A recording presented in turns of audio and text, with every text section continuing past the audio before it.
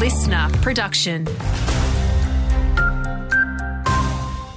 Hey there, Paige Busher with your local briefing. A third person has been charged following an alleged armed robbery in Wandina. Police allege 4 people broke into an elderly couple's house, demanding money and threatening them with a machete last month. They'll all face court at a later date.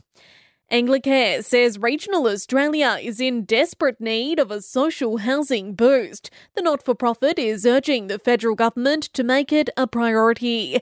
Deputy Director May Azizi says there's a 227,000 social housing shortfall in the regions. The overall social housing shortfall across the entire country is 640,000.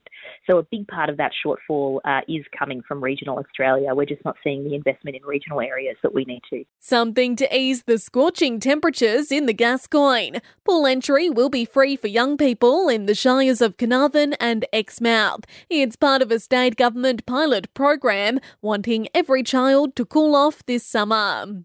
Hopes to find a new sustainable water source in Exmouth. Investigations are underway from the Water Corporation to find a long-term solution for the community.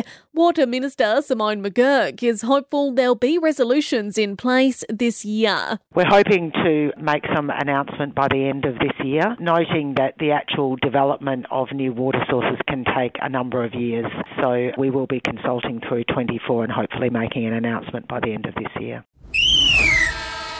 In sport, a huge weekend ahead in Geraldton cricket. Round 12 kicks off tomorrow with Bluff Point taking on Chapman Valley Northampton. Then the Wanderers will try their luck against the Sportsmans. All the action kicks off from 11 a.m. Want more local news? Get free breaking news about our community. Download the Listener app, search for your area and subscribe now.